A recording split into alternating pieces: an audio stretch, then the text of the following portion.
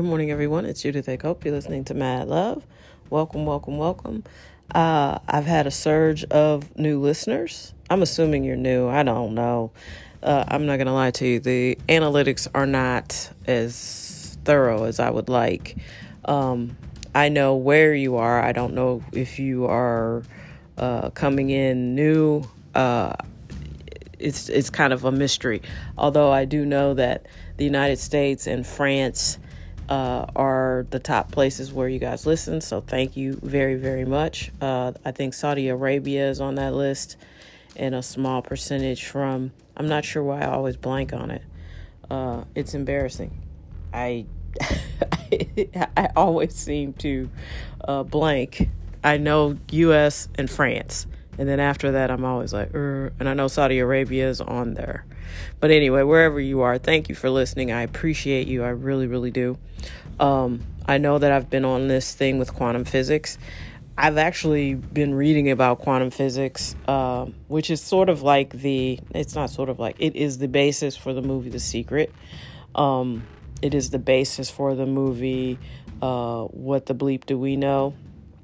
Which is where I was introduced to Dr. Joe Dispenza, who I actually found the most fascinating in that documentary. So I'm not surprised that he has emerged as a leader, a thought leader in this field. And basically what I am suggesting, which is what I'm always suggesting, is that if you look at things differently, your life will be different. If you think about what you think about and how you think about it, your life will transform. And all quantum physics is, or not all, because it's really super complicated, but it's very simple at the same time. That's the dichotomy of it. Basically, everything that physicists thought they knew, they don't know, right? So two things can't be in the same place at the same time. Not true. Everything is made up of solid matter. Not true. When you dissect everything under a microscope and get down to what it really is at its essence, it's separate. It's all vibrating together, but it's not one thing. It's not one mass. All this air that looks empty around you is not. It's full of waves of energy, as opposed to you and I, which are matter, so it's just fascinating. And so it makes you think this is where God is for me. I'm not super religious. I went to Catholic school from K to 12.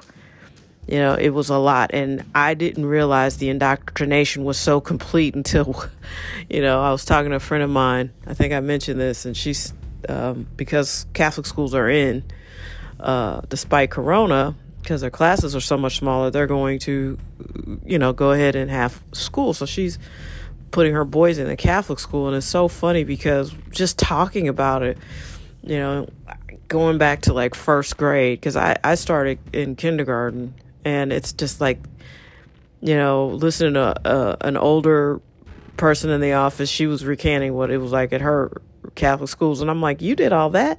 I was terrified. I didn't want to do anything. First of all, my parents, I knew we weren't rich. So paying my tuition was a big deal. It never seemed like it was a struggle. Don't get me wrong. But in my household, it was obvious if people put money down, it mattered to them. It had value. Don't mess it up.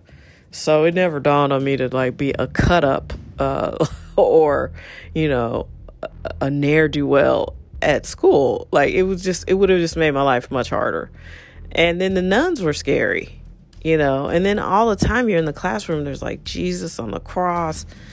And I remember, and this may or may not be true, but I almost always remember the crucifix right next to the cross. So right about the time you're looking to get out of class, there's Jesus up on that cross bleeding for you. I mean, the message is nonstop. What's funny is I'm going to share a story she was telling us, and it was so funny because her kids say their prayers, but it's not, they're not a super religious family, but there is a religious element, but their prayers are pretty much, God bless mommy and daddy. So when when they asked them to say the prayer over the food, she offered, bless us, O Lord, and these thy gifts which we're about to receive.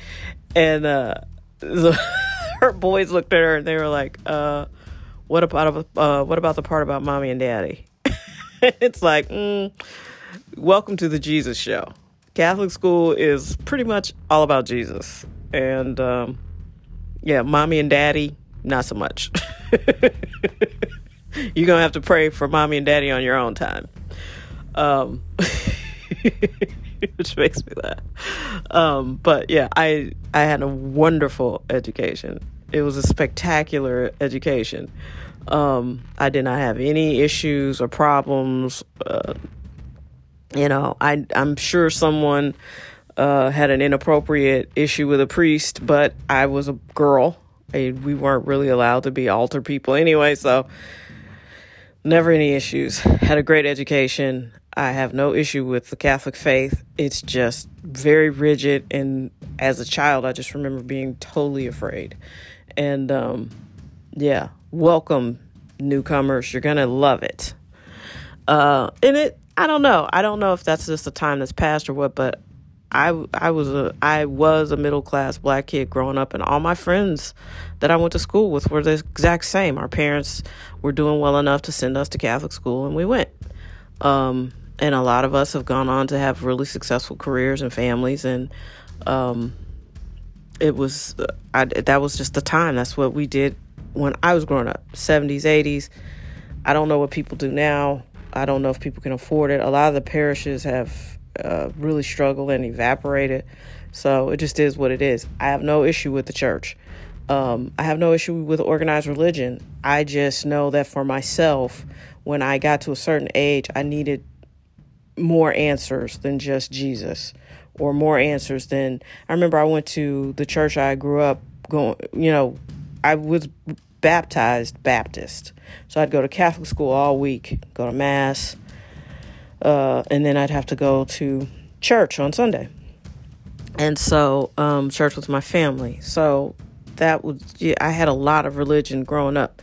It's just not something that I use now as an adult. Because when I got about 25, I went back to my Catholic grade school church, and they literally were showing, I can't recall, but it was a really gross image, and it was an aborted fetus of some, I think the chemical kind, and they took time out of the church homily to basically downgrade abortion. Now listen, I'm nobody's person that's like, you got, pro this, pro. Listen, I believe you need to make the choice that works for you in your life. But I also don't want to go to church and look at burned baby fetuses. So I just didn't feel like that was appropriate. And I don't think I've been back to a regular church service since. So that's just me. I've also been to Baptist churches where I remember the preacher wouldn't let us leave. He was like, yeah. And then there were people parked at the back of the church. And he was like, yeah, we're going to send this collection plate around one more time. It was like extortion. He's like, yeah, we sending this this collection plate around one more time because we can do better than this. And then the people were blocking the door. And I'm like, dude, I think he's grifting it. We're being, blackmailed. You can't leave until you give us more money. So I was like, yeah. And there was just a series of things that happened to me in my 20s. And I was like, yeah, I think my days with organized religion are pretty much done. And that's just my experience. So then I'm just explaining that's how I got on this path of there's got to be something more. And I believe in God, and I believe in spirituality, and I believe that there is energy that I cannot explain. And I've just moved past the religions I was exposed to. I just could not reconcile some of the things I saw in churches and in organized religions. They just didn't add up to everything I had, all the questions that I had. That was for me personally. So that led me down this journey of of where I am now, which is very deeply entrenched in quantum physics. And it's fascinating. But ultimately, maybe you don't want to read about it, and I get that. But ultimately, what I would suggest is, I'm saying all of that to say, you have more control over your life than you think you do. And you have to examine the way you think and what you think about. A lot of people spend a good chunk of their day thinking about people and things they don't like.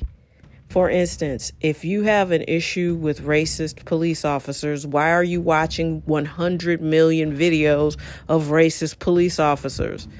If you know they exist, isn't that enough? Why do you have to keep validating that belief? Why do you have to keep watching it? And that's where I have an issue with a company like Facebook, because once you click on one video like that, they're going to make sure you see every single one. How is that healthy? It's like when you break up with somebody. It's like all you think about is this person. And why? You broke up with them or they broke up with you. Wish them peace and stop thinking about them. You're never going to have somebody new because you're still thinking about this person and you're obsessing over them. And you stalk them on Facebook. Where they at? You look at them on the gram. You follow their TikToks. You know where they are? Not more than they do. Stop it. Don't do that. If someone makes you unhappy or if something makes you unhappy, stop thinking about it. And I tell you, you won't, because you're addicted to it. You are addicted to being miserable. You're addicted to being upset. You're addicted to it. If you can't stop it, it's an addiction. I'm just saying. And some of you wonder why you're not happy. And you don't want to be happy because you like being miserable. You like thinking everybody's getting clunked upside the head by the police. I'm not saying it doesn't happen ever, but you don't have to consume it and immerse yourself in it just so you can be right. It's like people who, kind of low-key hate the opposite sex. You look for reasons every day to prove your point. Men ain't shit. So you have a million examples, where men ain't shit because that's what you want to believe. And then you wonder why you're unhappy. You wonder why there's no men in your life or the men you keep attracting are indeed shit. Listen, it's kind of simple, but it's also hard because we get trapped and addicted to our emotions and we want to be right. So listen, I'm not trying to say I have all the answers, but I have done every single thing I've just shared with you. I have been in that loop where I just nothing ever works out for me. I can't get with it. And then as soon as I say something like that, and then I just go out in my day and I look for things to validate being right. Because I don't know if you figured it out. I love to be right. And I'm right a lot. So it's good that I'm not that way anymore. Because, nobody wants to be right about all the wrong shit. It's not a great life. So take that with your Wednesday. I hope that everything's going well for you guys. I know it's been a tough year. It's okay if you're not okay. But I have nothing but mad love for you. And that's better than regular love. That's the good stuff right there. That's mad love.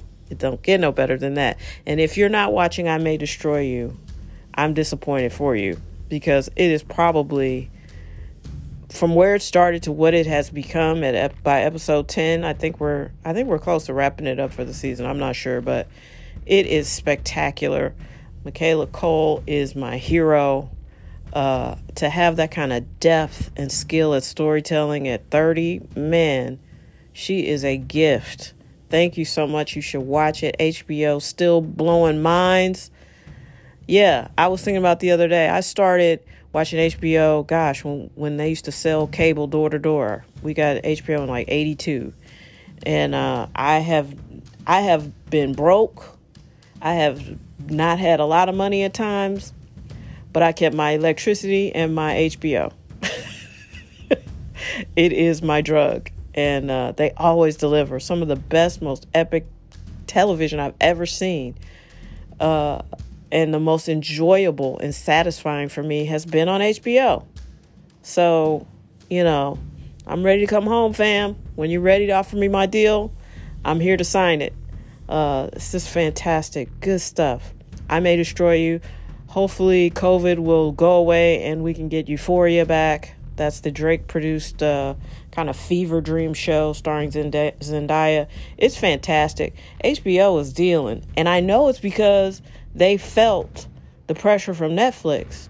So we are winning. The audience gets to this win. So thank you so much. There's nothing like competition to bring out your greatness. Please be well, be safe. We'll meet back here soon. Take care.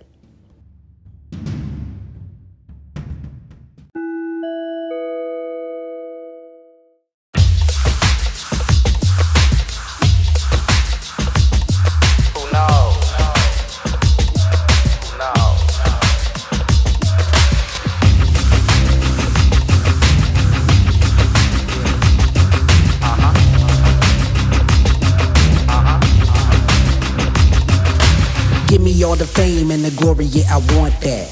Trailblazing flames from my launch pad. Shopping in front of Knack Jack, I flaunt cash. Haters talking shit, but they taunts trash. I go the distant, persistent, I finish every inch. I never pop from pressure, whenever in the pinch. I never wait from this lucid dream I'm living in. Never mention submission, I'm never giving in. You'll never see me cause I'm speeding in a tinted Benz. Cruising Missouri, St. Louis cause I'm a Billiken. This music is a revolution, truly militant. Accusing stupid, looking foolish cause I'm innocent. Damn right, and I never show up caution. Fighting right through fatigue and exhaustion until I get the fame and claim a fortune. I want it all, I will settle for a portion. And I don't give a damn whatever man hoards it. I'm holding the game ransom for extortion. It won't exchange hands unless I force it. Not even if I'm dead and gone pushing orchids. Who can know, who can know, who can really know what the future holds? I don't really know when truth be told, but I'll let you know when the scoop unfolds. So who can know, who can know, who can really know what the future holds? I don't really know when truth be told, but I'll let you know when the scoop unfolds. So I got this feeling I don't really see it stopping, so I'm about to blow the ceiling, get it poppin'. Tune your TV to TMZ if you watching, cause who's about to be ballin', probably obnoxious. Like girl, oh you think I'm acting funny? I ain't frontin', I'm just stuntin', we got money. I got the buzz and it be like we got honey. So quit trippin', get in the Bentley, is you coming? Oh you feelin' weird, being bourgeois? Honestly bitch, I feel it too, ma. Nevertheless, let's hit Hawaii too, ma, and peep all the marine life. Hoorah, you better know I'm investing in my future, cause when I get it I won't lose it being stupid. The fame machine is a psychopathic guillotine, and I admit the addiction, it might make me a fiend. And best believe I ain't dying for a stupid cause, and I ain't playing victim cause of my human flaws. And I ain't bugging, I ain't drunken, I ain't screwing broads. I'ma just take this fame and be a shooting star. Who can know, who can know, who can really know what the future holds? I don't really know when truth be told, but I'll let you know when the scoop unfolds. So who can know, who can know, who can really know what the future holds? I don't really know when truth be told, but I'll let you know when the scoop unfolds. So I'm going hard till I'm buried in the graveyard, unscarred by the fame or a rape charge. No prison walls or slander even if hate's hard. I'm only being known for spitting great bars, and hell no Joe, I never sold out, cause I expose my soul every show sold out. I got what I asked for, wanna know how? Praying to God, got what I asked for, no doubt. Who can know, who can know, who can really know what the future holds? I don't really know when truth be told, but I'll let you know when the scoop unfolds. So who can know, who can know, who can really know what the future holds? I don't really know when truth